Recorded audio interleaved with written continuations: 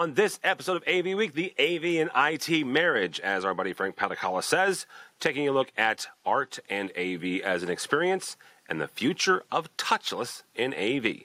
All that and more next on AV Week. The network for the AV industry.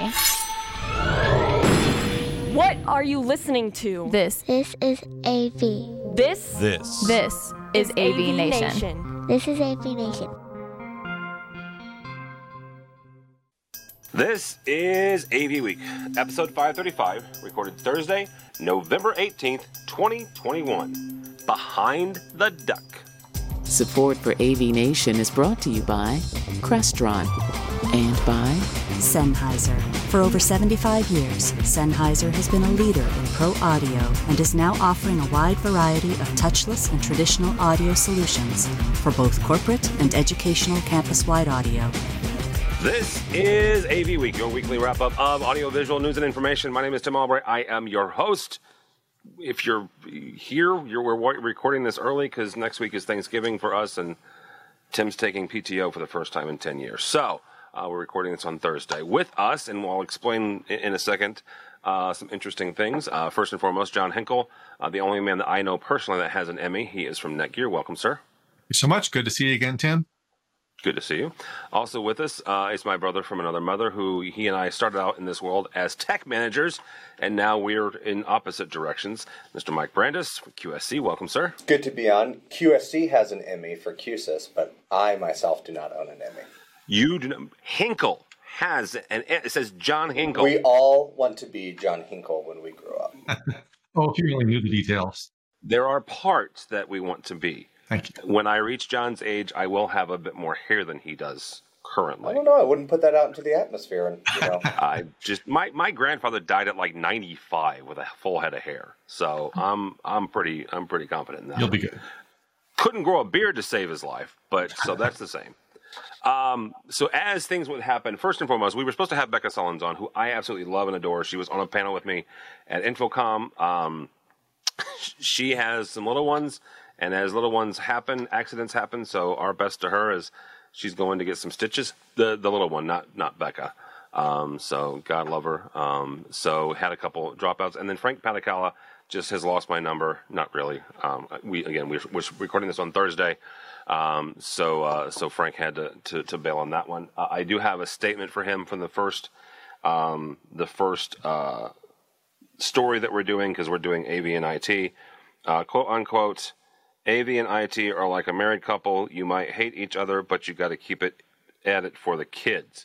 And that is quote unquote from Frank Patakala. So with that premise, here we go. Commercial integrator. Jonathan Blackwood, actually one of the last articles he wrote before he exited stage left of Com Integrator, and we'll talk about that in a second. Jonathan writes about the fact that, the dreaded word convergence, which I think reared its ugly head sometime around 2001, 2002 in the AV world. It's occurred. It's happened. More accurately, that intersection between AV and IT has happened, quote unquote, for much equipment, so much equipment, and many systems. The two are inexorably linked. Now, I didn't choose the story when I realized that Hinkle was on. I actually already chose the story, but this kind of works out nicely, and especially with Brandis being here. And QSC. John, we'll start with you. You got hired by Netgear because of the AV-IT convergence. They identified the fact that the AV space is important, especially for a switch manufacturer. So talk about, is Frank right? Is it a married couple who are going through, the throes of divorce, but they have to stay together because of the kids? And I guess we're the kids in this.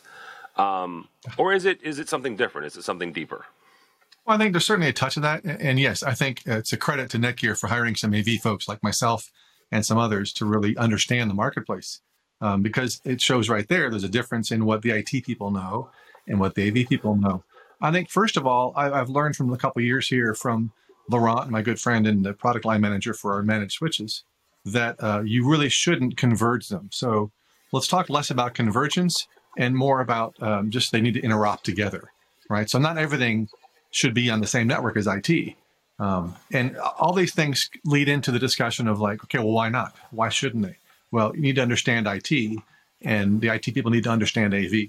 So from an IT standpoint, that IT network is already oversubscribed. It's the way it works, the way it's set up. So it doesn't matter if your email takes a couple of moments to send, it's going to send eventually. But that matters if we're having a podcast or if you're on the air with somebody, a Zoom call. So those things are the reasons why you want to create a separate AV network.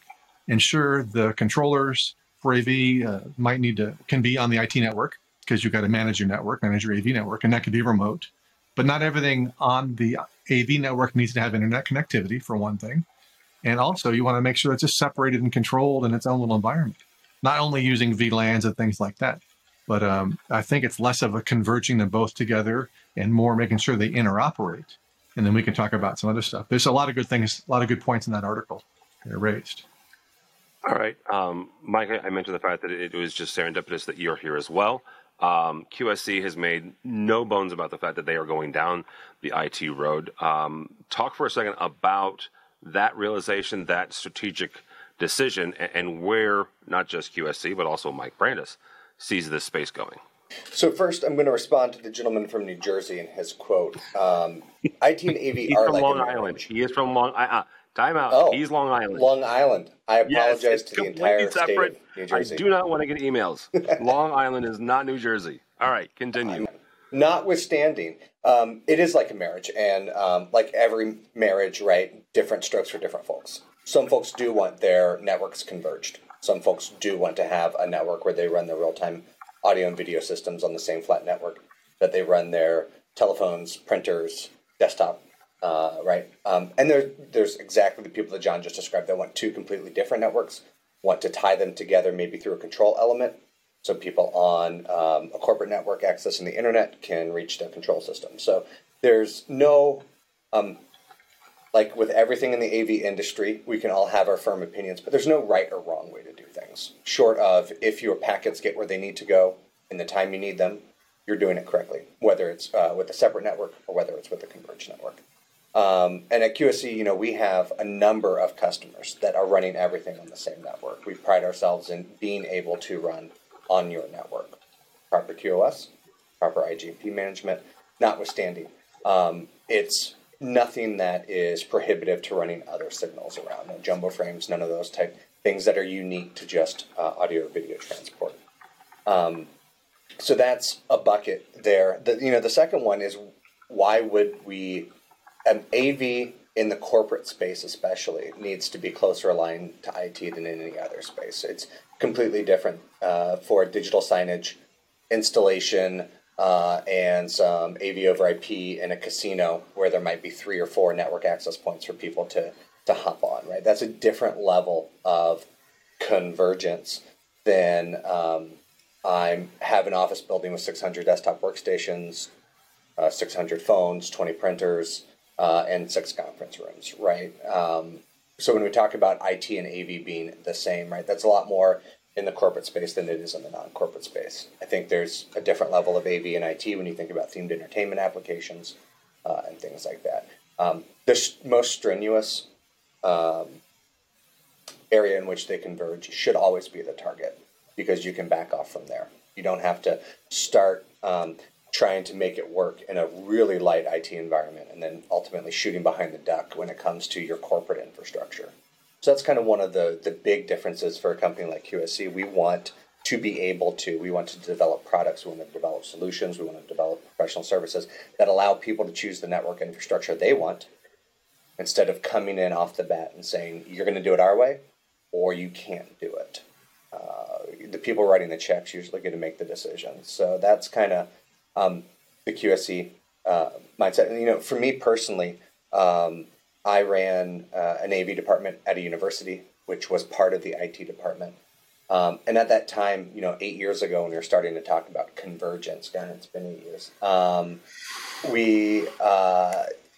it was, I'll put this hub so that way I can get a network connection to my insert push button panel so I can pull it up on rudimentary network monitoring and management. I'm trying not to throw out product lines and manufacturer names. And the IT department was already having a stroke about that, right? And now here we are, some number of years later, I think we decided it was 8. And, we're talking about putting, 750, 800 megabit per second network video streams on the same network that everything else is running on, and really having the tools in the AV product lines and through, switches that like Netgear provide and QSE resells to really manage all that efficiently, right? There's no manual packet shaping. You just insert your QoS values and, at this point, if you're running your network stack strictly, it should just work, right? So I want to point something out there that Brandon said, and he and I really have known each other for 10 years. We really were both tech managers at the time. He worked for an IT department 10 years ago. He was one of the first people that I knew that did, right? So 10, 15 years ago, we still had separate departments, and Mike was, and the folks in West Palm were one of the first to really kind of bring the AV folks underneath. And he and I had separate experiences. Our college, the IT folks were a little bit more forward thinking, and they basically gave me a block of IP addresses every summer and said, "Here, go have fun, and here's your VLAN, and don't screw up anything, and don't let in any hackers." And we didn't, right? And I learned an awful lot that way. Obviously, Brandis had learned his stuff, a different way. But I liked how this is going with. And I will say it eventually did settle in once, it was understood, once the white papers were out saying this is, the ports were opening, this is what we're doing, right? A lot of this is, product side, but a lot of it is also documentation side and explaining to people that have a very focused view, not narrow, but very focused and deep view of, IT protocols, networking protocols, cybersecurity protocols, things like that. Exactly what it is you're doing. I think with knowledge comes acceptance. It's not this just giant black box that's a vulnerability on my network, right? It's these ports, blah, blah, blah, blah. And QSE, again, going down the IT path, has published a lot of information about not only, port access and things like that, but, realistically, like, of all the technology we use, are there any vulnerabilities out there? And all that stuff's available, on our website for anyone to go poke around. And so that's kind of an upfront kind of push on our end to say, okay, we're going to give you as much information as you can to make this choice a lot easier down the road. Something the article brings out too, a lot of is talking about education and training. A lot of companies had their IT specialist, and there's that one guy who's got to go to every installation and figure out how to set everything up and make it work. But it's better now, as the article points out, to have a broader range of people who are trained with some of the basic concepts of AV over IP for IT. So you do need to make sure people can speak to the IT department. And it sounds like in Brandis' case, he was an IT guy, or maybe he was an AV guy first, but he learned all the IT concepts. And that's important. There's a lot of places you can go for some of this stuff. Netgear has its own academy for learning some basics and some little more advanced concepts. There's tons of other training out there. SDVOE Academy, even if you aren't doing SDVOE, has some really good courses on that stuff.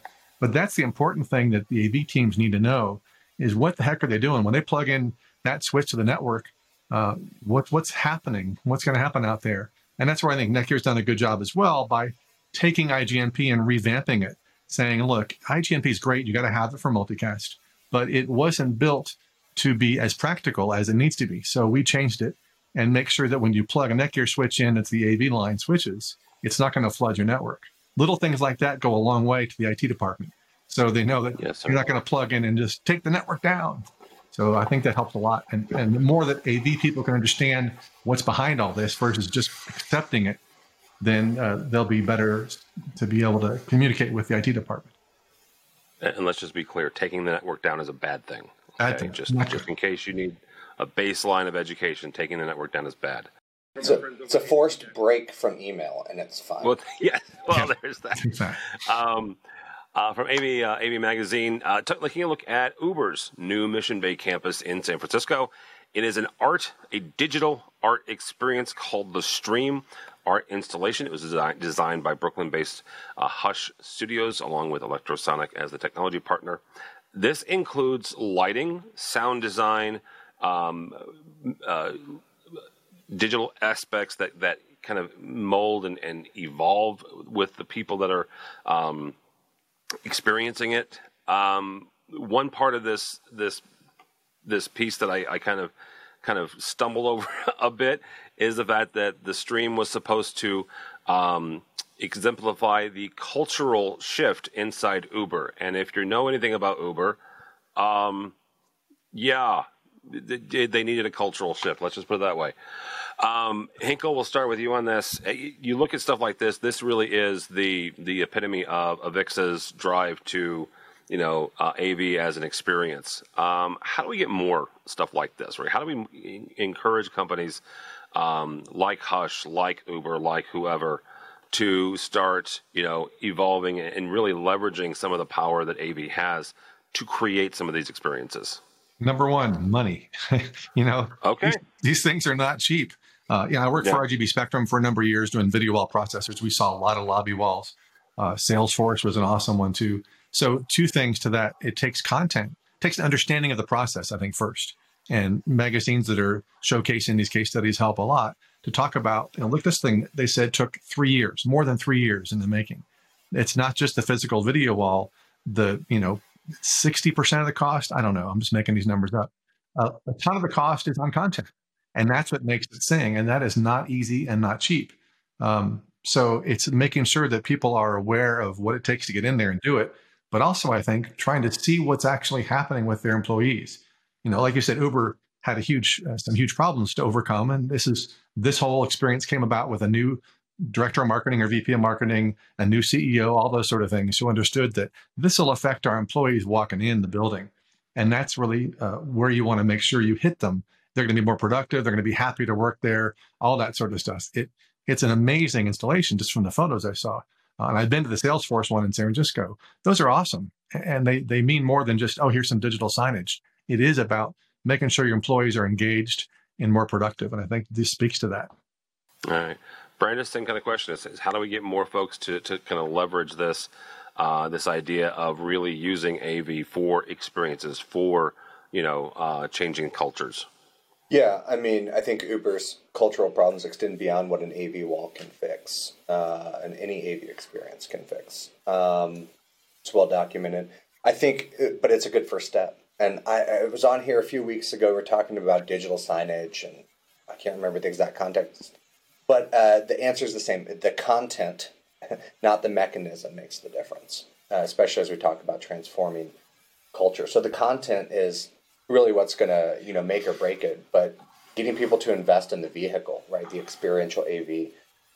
You see that, Salesforce is good, and LinkedIn is another one, this Uber one. And, I'm late to the game, so I didn't actually read the article. Well, just for the record, I grabbed you off of Twitter this afternoon, okay? So you didn't have to throw yourself under the bus on that. It's fine. I imagine it's beautiful. I imagine it's breathtaking. And we've all experienced these at different, non-corporate things, at art events, at, festivals, things like that. One of the most arresting moments of my life, I sat in front of like a 35-foot wide screen in the third floor of the Walker Art Museum in Minneapolis, Minnesota, and watched like a 25-minute loop of Husker Du scroll vertically through a screen, right? That was 7 years ago, and it was the content that drove me there. It wasn't a fancy AV exhibit, but it was the content. The AV exhibit, I think, especially in a corporate installation, if you want your employees to stop, to take a moment, a breath, as they're clamoring through with their coffee in their briefcase or coffee and backpack or soy latte and papoose, whatever conveyance method, something visually arresting, something auditorially arresting, something that stops them in their tracks and makes them spend some time with the content can be an incredible way to meet your goals. You see some of these giant video wall digital sign things with the 3D looking content, right? That's way different from a viewer impact than walking by the brightest video board with a static Sony image on it in Times Square, right? Those are light years apart for how someone's going to interact with it. So the AV is the vehicle, the content is, where the benefit comes in. All right, very good. Last story actually comes to us from our website, avnation.tv. Shure, who is a sponsor of AVNation, they have a new Microflex complete wireless conference system. The thing about this that makes this interesting is that it has a hands-free mode. Now, the hands-free mode permits free-flowing conversation, quote unquote, easing the dynamics of any meeting. Mr. Hinkle, I think that we're on the outskirts of this COVID thing. I could be wrong. I hope I'm not. I think that we're on the downswing. Okay? Yeah, Yep. cross fingers. Yep. True. What does the future of hands-free look like? Is there a market here? Are we going to see more and more things where folks just want to sit down and like let's say a presentation mode, they sit down, they push a button on their own personal device, and suddenly they're broadcasting? Or are we going to get beyond this? I don't want to touch anything because I might have germs. I think it's going to go both ways. I think COVID in many, many ways has helped accelerate some technology that was coming or lurking, but didn't have as much of a reason to be developed or made or brought to market. I think hands-free is one of those where it can be really helpful in a lot of ways. For sure, it can also get in the way of things. Before the podcast, we were talking a little bit about that.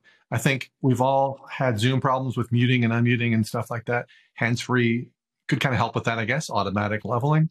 On the other hand, it can also focus incorrectly sometimes too. So as I read the article, and I think we're seeing more AI involved in some of these projects too, if I just clear my throat, that may not be enough for it to open up the mic.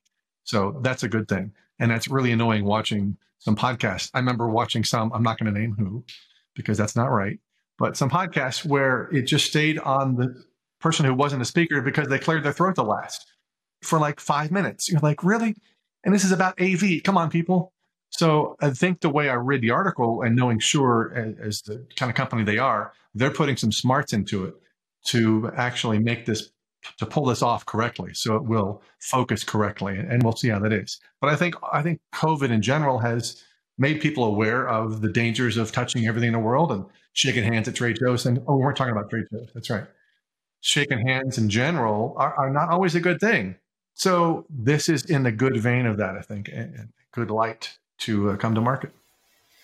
We can talk about trade shows for crying out loud. We're in between a couple of them. Yeah. Brandis, same question here. Where are we headed with touchless, hands-free? A number of years ago, my buddy George Tucker made the statement that he's not a gesture because he doesn't want to be able to have to do the air traffic control signals to unmute stuff. Have we gotten there? We joke about this in our office occasionally, that the success of voice or gesture control is going to be limited by the most important person who ever has to use it. No CEO is going to stand in front of a screen and wildly flap their arms to hope that the television turns on. And no one's going to, after the third time of keyword, insert command, and they can't recognize your voice, right? You're just going to give up. That if your goal is adoption in the system, it can't be your only strategy. And I want to say only strategy because it doesn't mean it's not a strategy. When COVID first was booming, not to say it's not booming, in different parts of the U.S. especially, we thought it was very transmittable by touching objects, right? And we were cleaning countertops 500 times a day. We learned since then that it's, vapor droplets, how you talk, right? So COVID's not going to drive a touchless revolution for that. It did give a second life to QR codes, which we thought were out after 2012, 10 minutes after they were introduced. But they're back, better than ever. So I think there's always going to be someone who wants to control it from their device. And that's not a touchless interface, but it's not a touch screen interface. It's not a communal device. There needs to be that aspect. There's going to be people who want to bring their home life into their work life. They have a very well set up and trained AI assistant, and they're used to it and they want that experience. And that can be part of a strategy. But to say those are the only two methods that you can really provide, I don't think serves everybody well. And I'm certainly, we've talked about some big companies here just, in the last one, but there's a huge difference between, Terry's Tire Mart and how maybe their customers want to operate and, someone with 50,000 employees all over the globe where they're trying to make a single user interface. So that way, if you're in Taiwan or if you're in LA or you're in London, right, you know how to, and you feel confident using that technology. So I don't know if we'll ever get to, we're only going to do gesture or we're only going to do voice and we're going to get rid of touchscreens, right? We still have button button presses. We still have remote controls that show up on tables. There's people that want to use their phones. There's people that want to use their tablets. There's people that want something on the wall, so that way there's nothing on the table. Right? Again, there's no right or wrong answer. It's all about what your stakeholders want and ultimately what gets people using your equipment. Putting in a voice-only control solution that results in no one using the equipment is obviously not the right financial decision. Conversely, if no one wants to use a touchscreen, putting a touchscreen in as the only way to use the system is also not a good option. So having more options moving forward, I think, is going to be the key, but not putting all your eggs in the most emerging options is going to be probably the wisest path forward. Well, I want to point out something as we wrap up here. What Mike was saying here is not just, listen to your customers, but also verify that. Like, let's go back and look at the analytics and look at some of the remote monitoring software that does give you that information. Okay, what was used the most in this room? Was it voice? Was it touch panel? Was it, the QR code or the mobile app? And that's one thing that goes back to our first story. As that convergence has come together, has given folks really in AV the power to say, yes, you use this more, or no, you don't ever touch the VCR button. And that's a callback to Mike and I's tech manager days. All right, guys, thank you so much. Mr. Henkel, thank you, sir. How do people connect with you or Netgear? You can get Netgear's Pro AV stuff at netgear.com/ProAV. You can also reach out to our design team for free at proavdesign@netgear.com. Those are some smart guys who can help you with your AV or IT questions. Very smart guys. And if you're lucky, you'll get Laurent, Yes. which ain't nothing. He's just cool to talk to because he's Laurent and he has a really great French accent. Brandis, thank you, sir. How do people connect with you or QSC? You can connect with QSC on the internet at qsc.com. You can find out information about our new TSC Gen 3 touchscreen controllers and some new products that I've worked on, the NC Series network cameras. You can find me on Twitter if you're struggling to sleep. My banal thoughts will get you where you need to go at Mike Brandis AV. All right, very good. For us, for AV Nation, or for me, don't follow me on the Twitters, because by the time you hear this, I'll be on a boat somewhere. I will be on a boat. I'm going on vacation next week. So Matt Scott will be joining you for next week's AV Week. I will be watching the Bears game on Thanksgiving and probably crying in my gravy. But go by the website if you would, please, avnation.tv. That's avnation.tv. You will find this program as well as a host of others.